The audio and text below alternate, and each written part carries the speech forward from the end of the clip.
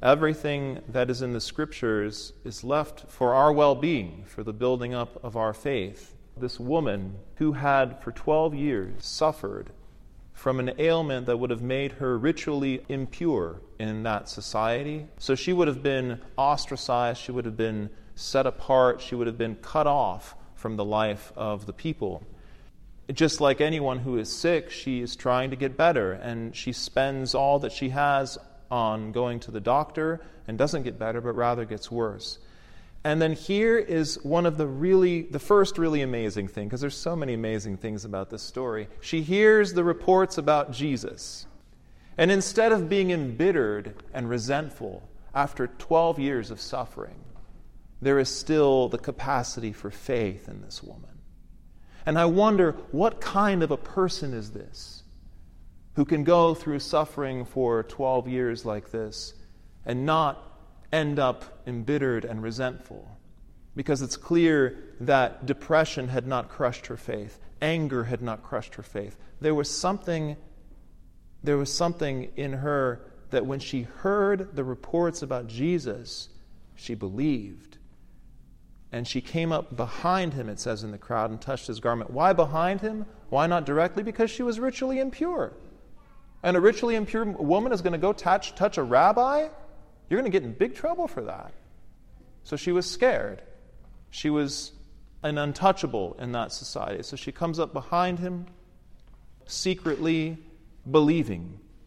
And immediately, after 12 years of suffering, the hemorrhage stopped. And she felt in her body that she was healed of her disease. And I love this because it says she felt in her body that she was healed of her disease.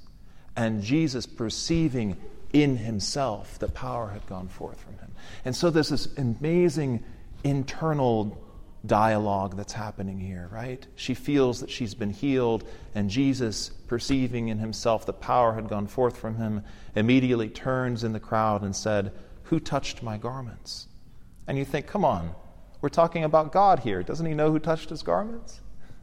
And this is another really fascinating thing about this passage, because we see in this passage Jesus as fully God and fully man. Because as God, he knows that power has gone forth from him.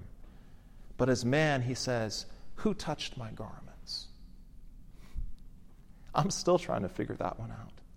And his disciples said to him, "You see the crowd pressing around you. Are you crazy? There's all kinds of people touching you. And you said, 'Who touched me?'" And he looks around to see who had done it. And here is the final ending of this passage. The woman, knowing what had been done to her, came in fear and trembling and fell down before him.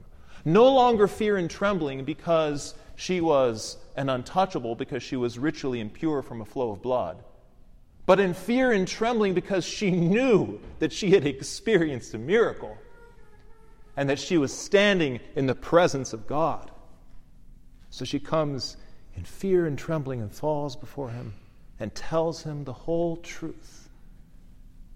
Tells him the whole truth. And this is probably where we found out the backstory about her, the 12 years of suffering. But she has this moment of just complete surrender before God and confession of everything that has been done.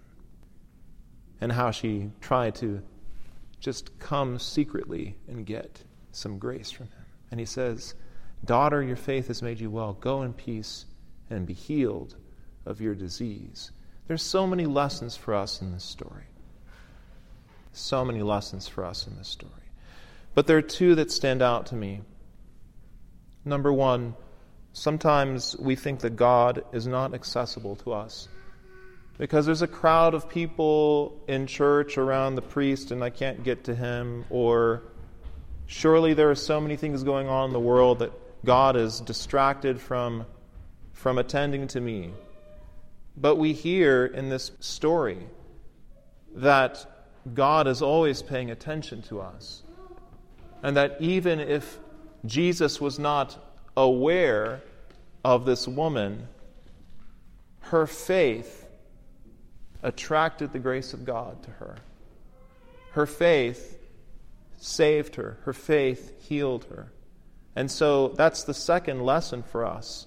although God is everywhere, we can attract His grace in a real way by the way we live our life, by the way that we cultivate our faith. And the church, of course, gives us lots of tools to do that. Just take that away, if nothing else today, that you and I can attract the grace of God through the faith that we cultivate in our lives, through the practices that we use to do that. Through the prayers of St. Barbara, who we celebrate today, and St. John of Damascus, the great theologian of our faith, may he give us the grace of healing in this time, so that as we live this life when our lifeblood is draining out of us in some way, shape, or form, as we're all getting older, the life-giving grace of God can come into us at the same moment and heal us and give us life.